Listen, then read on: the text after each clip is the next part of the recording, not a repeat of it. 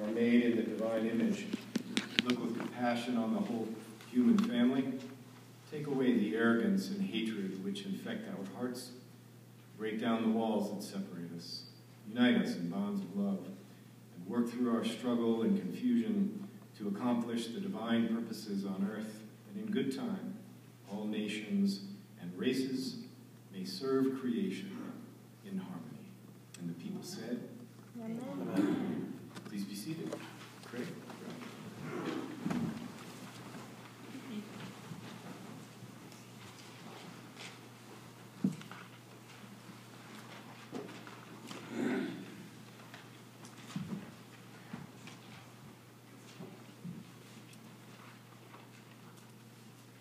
Bear with me, I had cataract surgery. My glasses are gone, and I have these to read, but I can't see you if it were.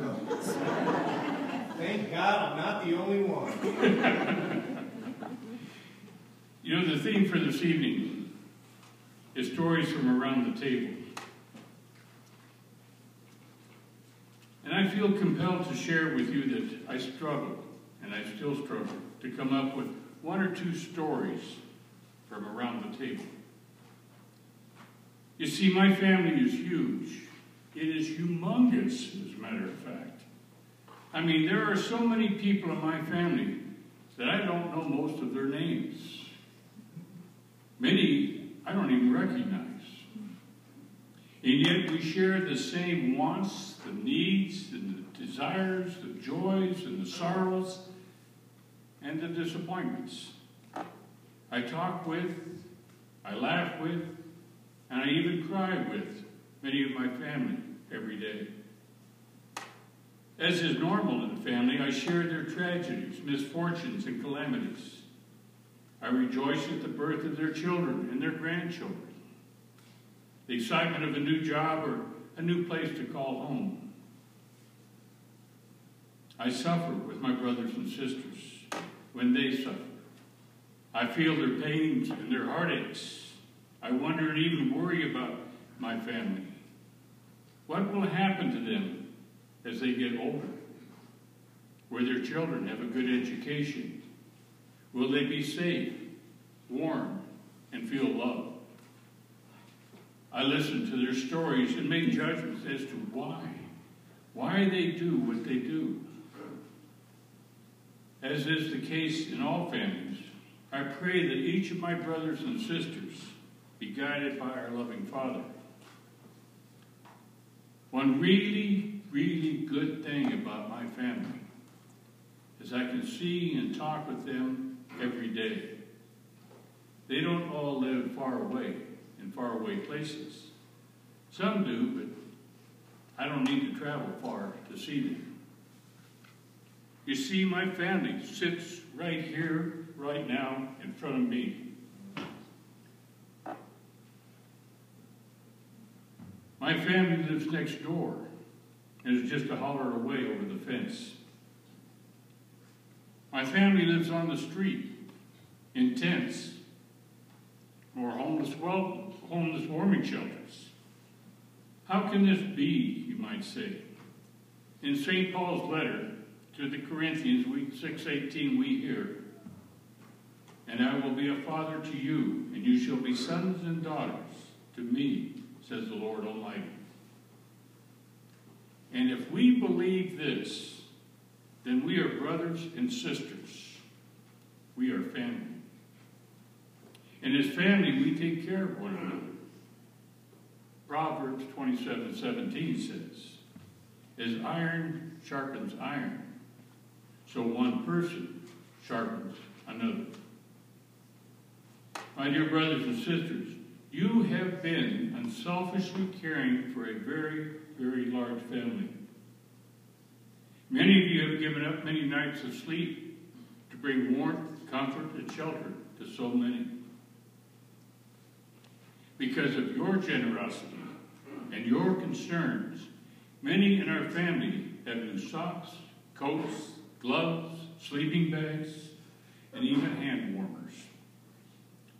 It is said that if you want to know what someone believes, watch what they do. Well, you, my brothers and sisters, and challenged me to be a better person. Your example of love is the greatest story that I have heard from around my table. May the Lord shine his face upon you.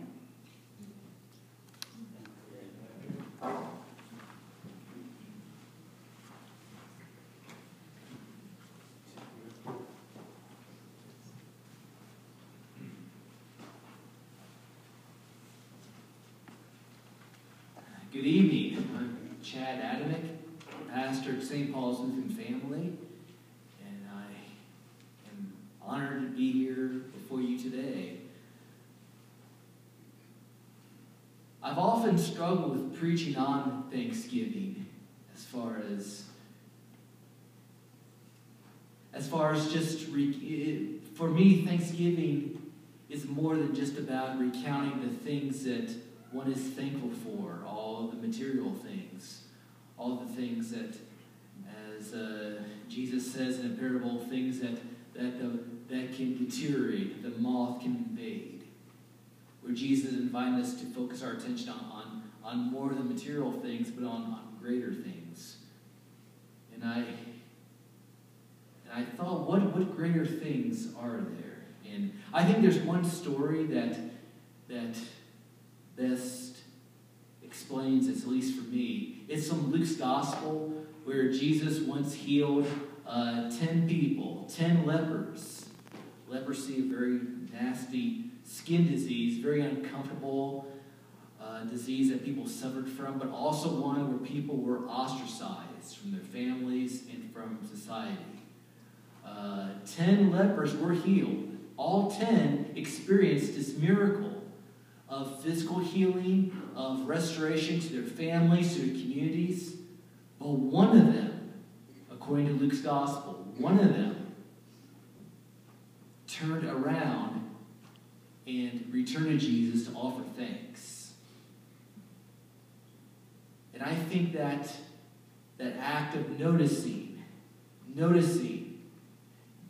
God's activity in the world, notice the healing, notice the cleansing, I think that's what our attention is being drawn towards. So for Thanksgiving, I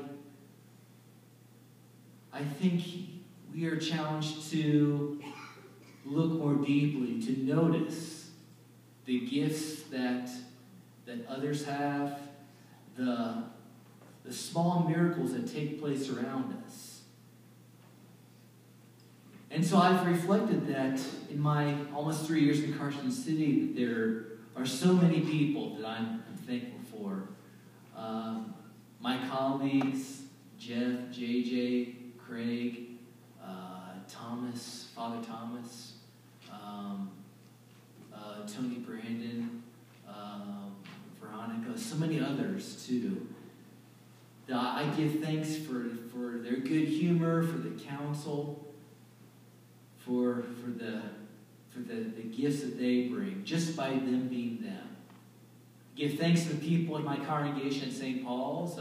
One of them is here, David, that I see right now, and for all the work that they put into,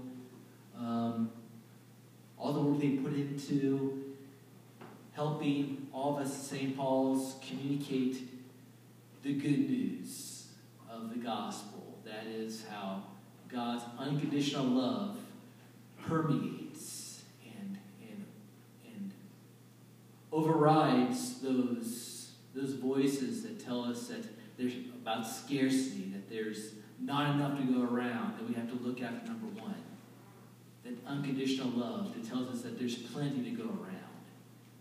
That it is okay that we can let down our guards and dare to love.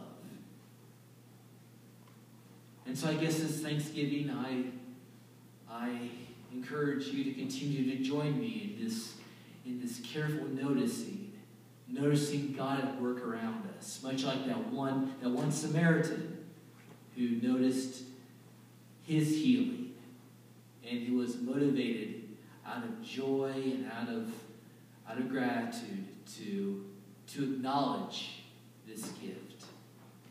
And in turn, after acknowledging it, to receive blessing. To receive the blessing that comes from acknowledging that we don't live in a world of scarcity, but of radical abundance. And for the Christian tradition, that's really what the message of resurrection is about. That when death tells us that it's the end, there's no more, it's finished, that God says, there's still another chapter yet to be written. Thank you.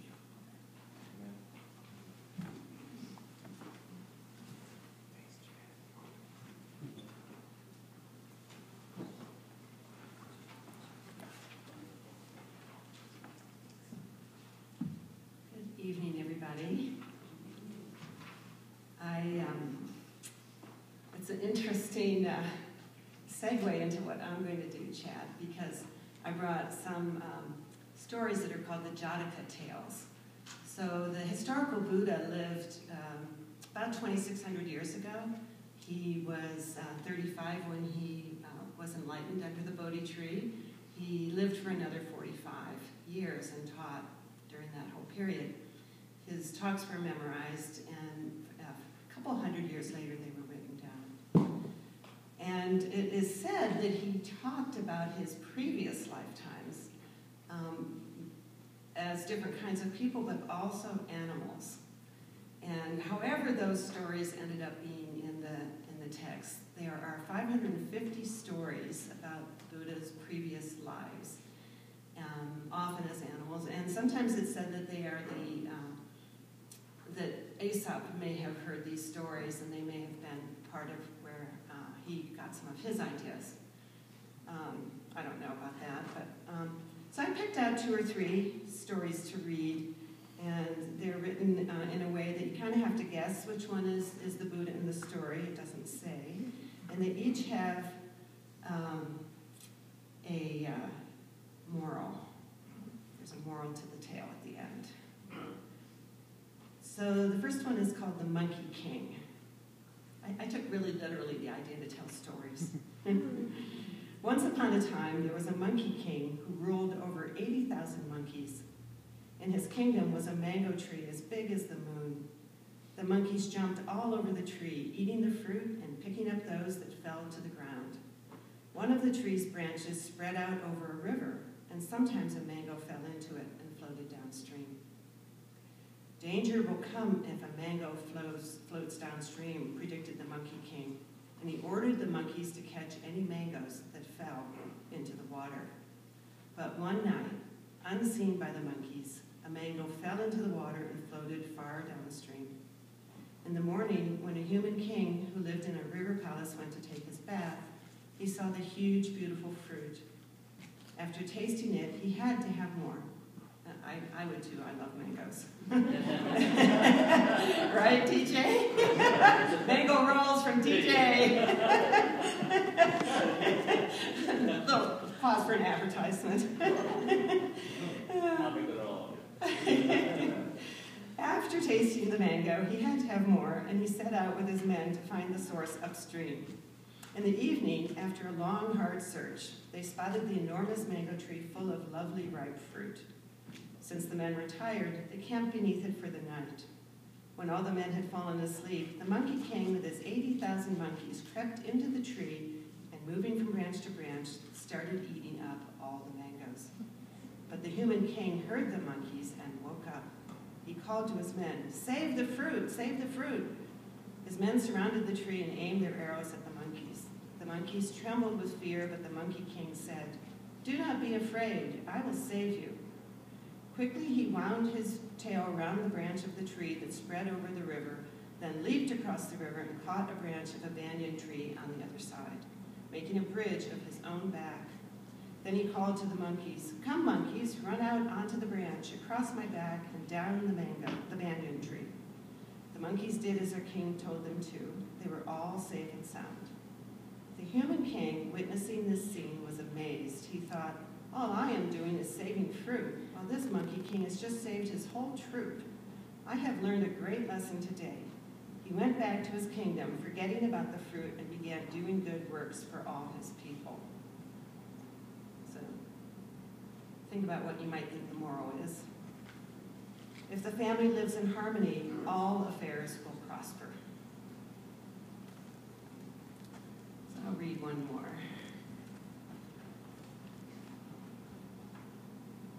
The magic pig. One day, an old woman found 2 young pigs and brought them home with her in a basket. She named them Big Snout and Little Snout and treated them like her own children. In time, they became big and fat. Many people thought they would be delicious and wanted to buy them to eat. But the old woman always said, "These are my children. How could I sell my own children?" One festival day, some ruffians were eating and drinking. They wanted more food and remembered the old woman's 2 fat pigs. They went off to get them. Banging drunkenly on her door, they offered her money, but she would not take it. Then they returned with weapons, ready to take the 2 pigs by force. Little Snout began to tremble all over and cried, "Today we are doomed." But Big Snout said, "Do not be afraid," and he began reciting the perfection of love, a great prayer that disperses all evil. Magically, his voice began to sound louder and louder and filled the old woman's house. It traveled outside, and the sound of love pierced the ears of the ruffians, who put down their weapons. The sound of love traveled into the palace, where it reached the king's ears. He asked, "Who is making this lovely sound?" He followed it back to the old woman's home, where he was amazed to find that the source of the sound was a pig. He honored the old woman with a grand palace where she and both pigs lived, clothed, perfumed, and jeweled. So, my friend Christy grew up on a pig farm, so you might imagine your pet pig all bejeweled. 500 royal guards protected them at all times. On holy days, Big Snout preached the perfection of love, and peace, truth, and love reigned throughout the kingdom. And the moral of the story is, heaven remembers those whose hearts are true.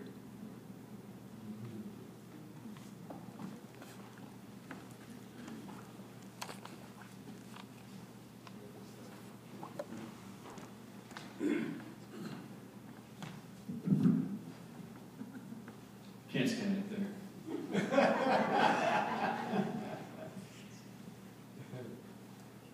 My wife and I were both raised in households where eating at the table was very important. We were both raised that way. We both ate at the table. So one of the things that we said we were going to do, we had a family, was we were going to have family meals around the table. And much to my kids' demise, that we do that. They would much rather have meals around the TV. But we're pretty good about not doing that, except for on Fridays. I think there's something about the idea of being around a table that really sparks this journey of life, and we evolve to be storytellers around a table. We don't come out that way. If you think about, probably some of you the next couple of days are going to have an adult table and a kid table, and when you have the kid table, it's very rarely there's any stories being told. Mostly in my house, with my family growing up, there were a lot of people daring people to do things that we were probably going to get in trouble if we got caught doing those things. Or it was either that or trying to get some to eat the grossest concoction you could possibly do. And those stick with you to school, and then you start daring your friends around the table to mix all the food that's left over. And if it's liquid, that's even better because it fits in a cup, and you can dare them to drink that cup. And it just evolves from there. But the stories don't happen until you actually have some experience to tell stories about. And so I also am going to take this time very literally and tell stories about my wife. Not totally.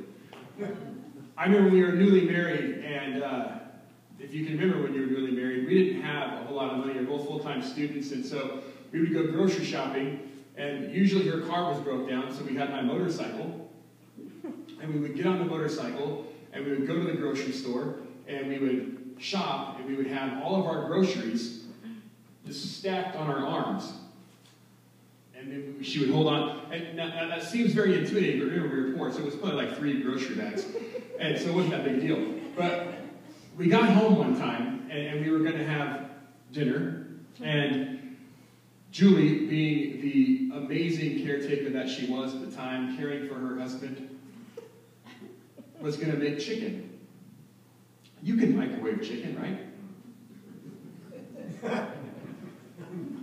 She throws it in the microwave, and this chicken comes out, You know those little plastic kitchens that little girls play with, little boys, people they play with them? The chicken was from that, I'm quite certain. It was the same piece of chicken that comes in those store little food packages. And we didn't eat it. Another time, she was catering to my needs because I don't like mashed potatoes unless there's gravy involved. In Julie's defense, she didn't grow up with gravy. They didn't eat gravy, they just had butter, which is gravy, just dairy form. And she goes to make gravy, and she goes to add pepper to the gravy, but did not check the lid of the pepper. Jeff, you've done this. Or she says, oh, okay, somebody's getting hit over here. So she puts the pepper into the gravy, the lid falls off the pepper, and the entire container of pepper goes into this gravy. She served it. Somewhere along our dating life, I told her I like spicy food. So she was going to test that theory. And I remember we ate that gravy, and it was the hottest, fiery substance I have ever chewed on in my entire life. And we tried and tried and tried, because wasting food back then was just not an option. Obviously, things have changed. But back then, we tried to eat that peppery gravy. And as I look back on those things, and they weren't that funny then, but they're funny now because we have this experience, and we sit down and we tell these stories, and these stories evolve. And they evolve into a place where we can relate with one another. Like I say, I dumped pepper in gravy, and Marietta hits Jeff. There's like this instant connection around table stories, right? That's why we tell stories. It's not just to hear ourselves talk, it's to connect with one another. And the minute someone tells a story, somebody else is going, oh my gosh, that's happened to me too. And it's like you can't wait to chime in. Some of you are those one-uppers. Somebody tells a story, and the whole time you're thinking to yourself, I got a better one, I can't wait till he stops talking. And then you tell your better story. I was at a funeral a couple months ago for a friend of mine from high school. And we went to a reception afterward, and I saw the culmination of what it looked like to have experiences and stories being told around a table. We were at a friend's house and at their kitchen table, and if you just have to picture this real quick, there were 20 musical theater majors, if not professionals, around this table. So, very small personalities. And out of nowhere, these stories start to erupt. Stories about Jen, stories about things that happened when this is going on, and all these stories begin to get told. And there was this amazing thing that took place in the midst of that storytelling. It was as if the grief stepped aside for just a moment, and all of this amazing experience bubbled up to the surface and became the focus of that time. When we tell stories, that's what we're doing. We're connecting with one another. When we listen to stories, we're connecting with one another in the hopes that something bigger is going to happen. In the hopes that it's not just going to be the life that we are living right here, right now, but there is something bigger that we get to participate in through the life of others. And it's just like what Craig said. We live in a place where we acknowledge that we are not alone and that you are my family. And so as we begin to tell these stories, we reflect on these stories, we listen to these stories, and we become one. I remember thinking as I was leaving that house to come home, how this event that was supposed to be tragic, a 41-year-old dead because of alcohol, one of the most talented people I've ever met in my entire life, no longer here. And I remember leaving fulfilled and almost lifted up because we entered the story together. I joke with the people that we meet with at Pegs for breakfast, the interfaith clergy, that I'm the token evangelical. And I love it.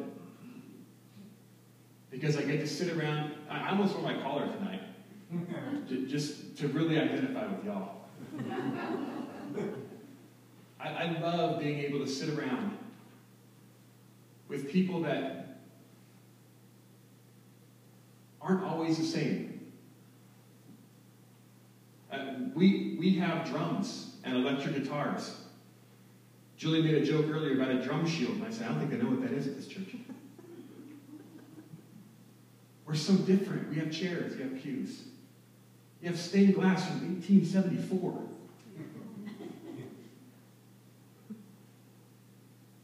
But our story is the same. Our connectedness is the same. The journey is to be the same. And so as we tell stories around this table, this week and forever, let us tell stories that connect us, let us tell stories that lift us, and let us listen to stories that make us better.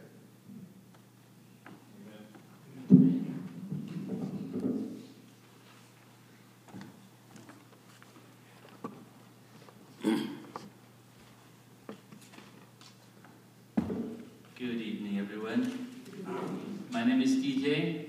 I'm speaking on behalf of Muslim community here in Quezon City.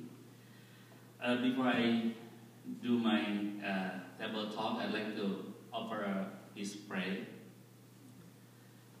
Bismillahirrahmanirrahim. Alhamdulillahi Rabbil Alamin. Ar-Rahmanirrahim Maliki Yawmiddin. Iyyaka na'budu wa iyyaka nasta'in. Ihdinas siratal mustaqim. Siratal ladzina an'amta 'alaihim ghairil maghdubi 'alaihim waladdallin. Amin. Okay, hi everyone. I was given 2 to 3 minutes to do some table talk here. So I claim an English second language exemption. Thank you very much.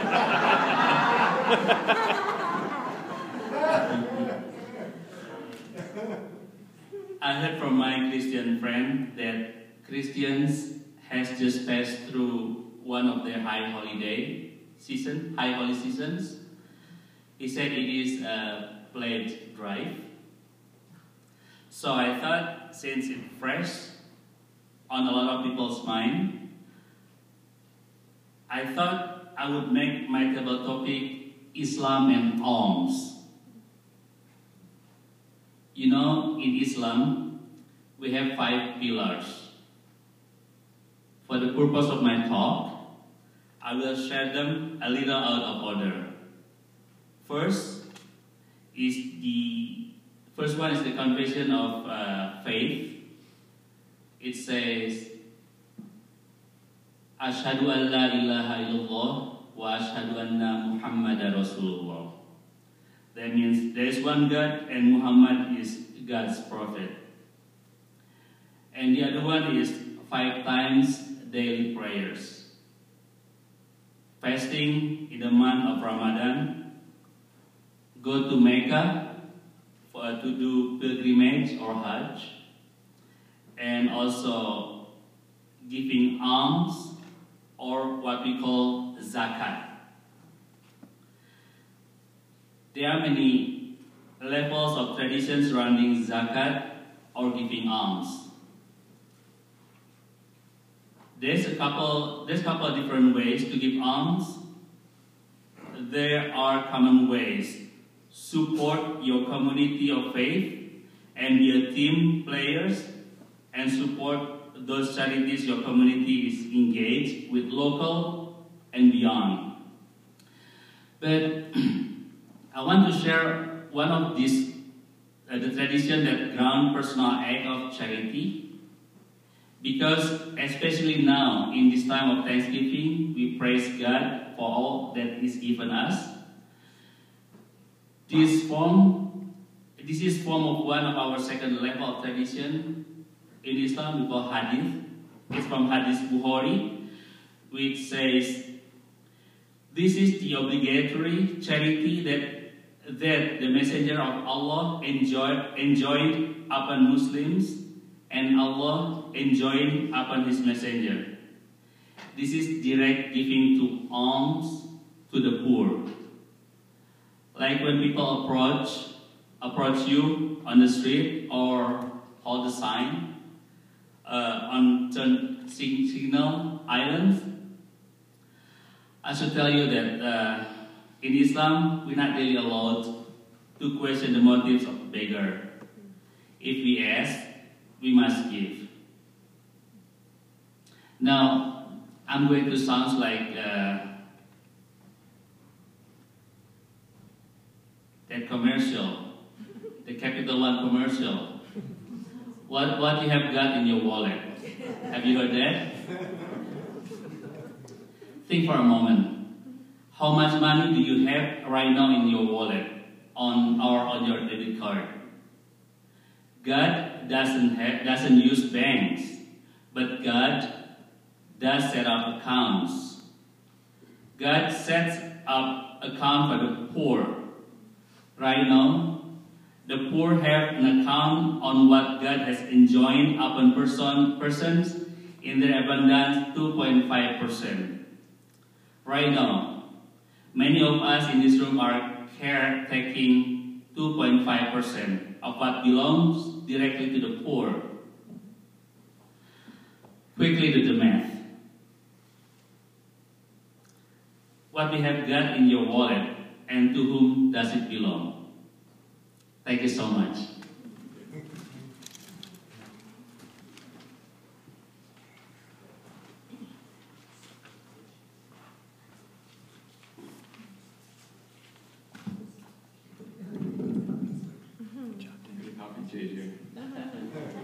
Hello everyone, I'm Dave Klonzak, and it was about 6 months ago that I joined this interfaith group, and I just want to say, in the spirit of Thanksgiving, it's so wonderful to be part of a group like this. And the reason why is because, as Deja mentioned, we have differences, but we don't focus on the differences.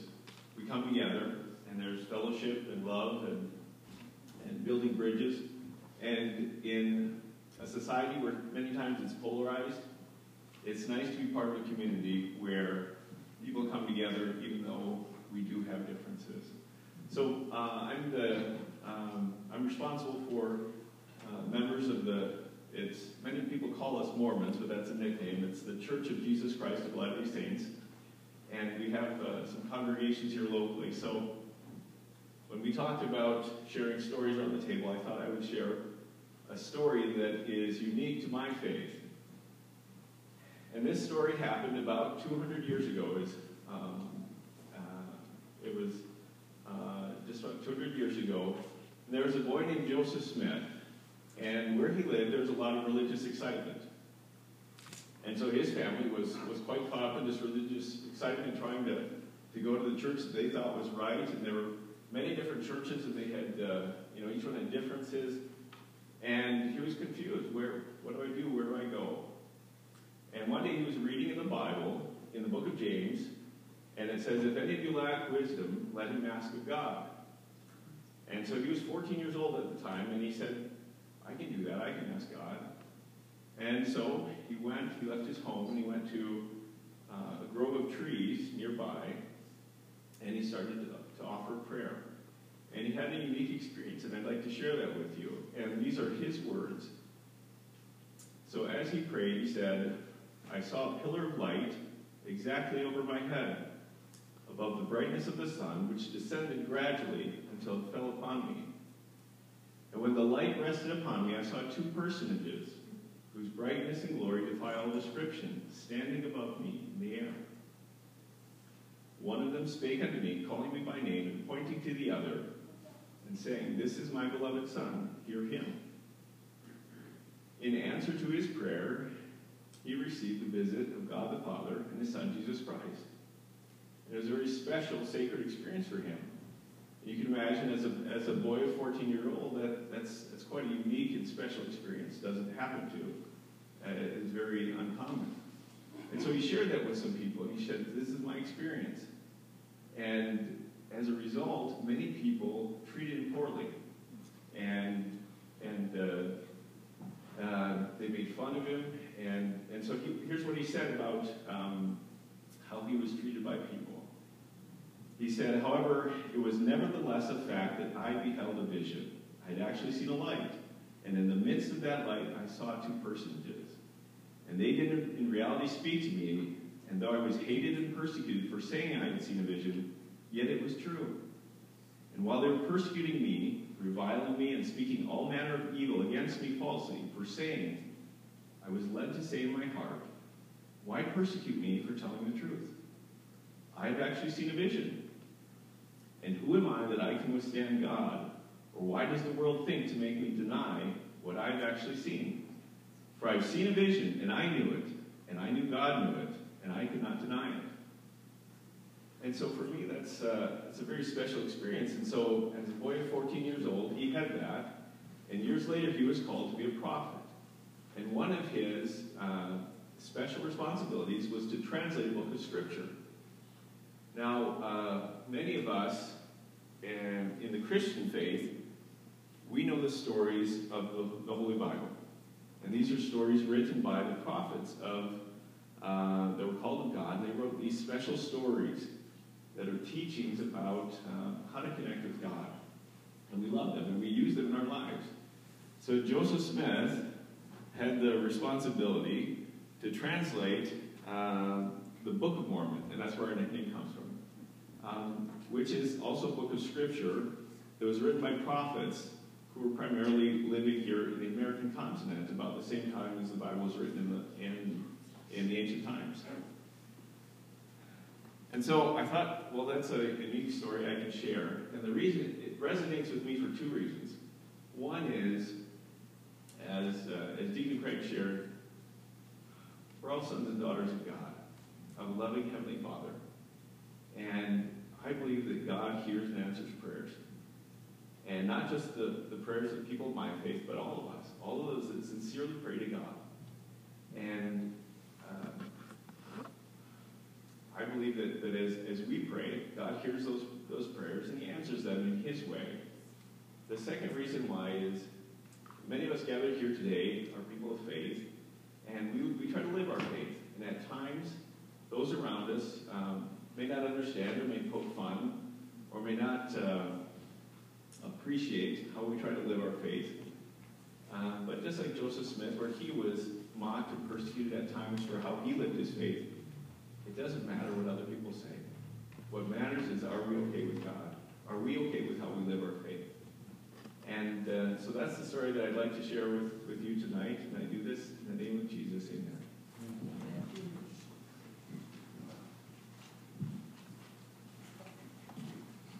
Thanks, Tim.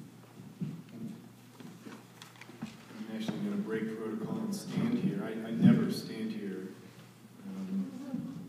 when the congregation gathers. Yeah, thank you all for sharing.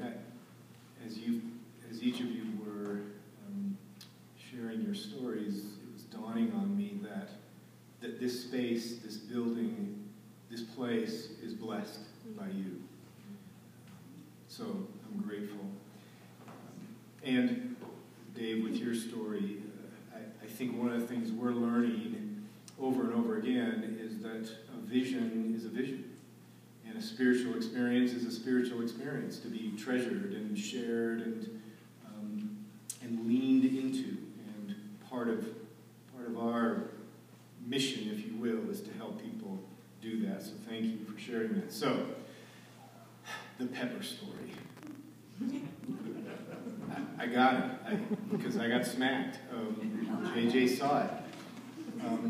Marietta and I had been dating long distance, me from Carson City, and she in a little town south of Tampa called Palmetto. We had met at a church convention the previous summer, and we were kind of going back and forth and spending a lot of time on the phone and email and texting. And if you've ever done a long-term relationship, it's not the easiest thing to pull off. So on our visits, we had more of an opportunity to connect. And one time, the summer before we were married, I went to Florida specifically to, one, go to church with her, to meet all her crew, her tribe, and two, to propose to her, which she didn't see coming. And so we went to church, and I was introduced, blah, blah, and then we went out to brunch with her closest friends from the Episcopal Church church where she attended, and we all ordered our food. At which point, when the waitress stepped away, I pulled the bench out and I dropped onto one knee, and I asked all her friends, since her parents weren't there, if they would be willing to give her hand in marriage. And of course, all the women burst into tears. And so I then proposed to my wife, who is a silversmith, so I gave her a fake ring. One of those, mood ring, change colors. I was instructed to do that. And I also gave her a set of maps because she is directionally dyslexic and she has a really hard time finding her way around. So I gave her maps of the West because she'd never been out this way. And she was so flustered by my proposal that minutes later, when the food came and she reached for the pepper to put it on her Eggs Benedict, the top blew off and the entire shaker of pepper ended up on her Eggs Benedict. My wife loves Eggs Benedict, by the way.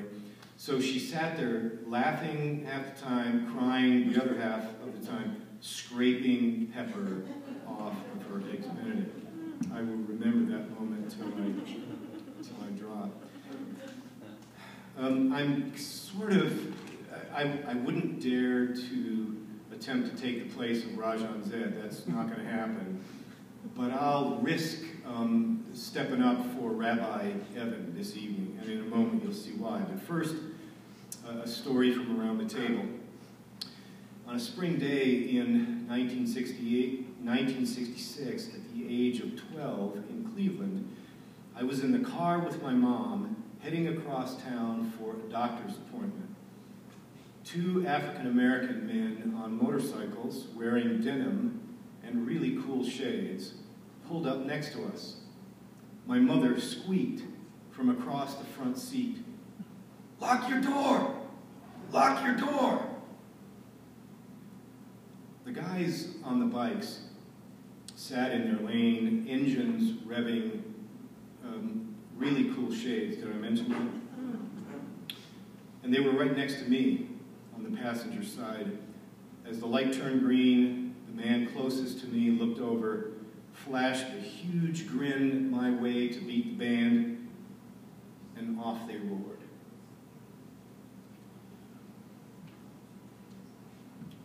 I've carried that moment with me to this day. And the other story I want to share is actually out of the Jewish tradition. A rabbi gathered together his students and asked them, "How do we know the exact moment when night ends and day begins?" "It's when, standing some way away," said one student, "that you can tell a sheep from a dog." The rabbi was not content with that answer. Another student said, "No, it's when, standing some way away, you can tell an olive tree from a fig tree." The rabbi said, "No, that's not a good definition either." "Well," asked the students, "what's the right answer?" And the rabbi said, "When a stranger approaches and we think that person our brother or our sister, that is the moment when night ends and the day begins."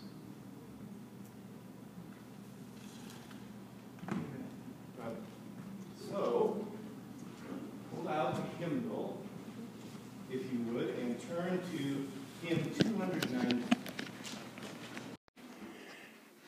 And with that, it concludes the 2019 Interfaith Thanksgiving Gathering. We thank you to all who shared stories tonight.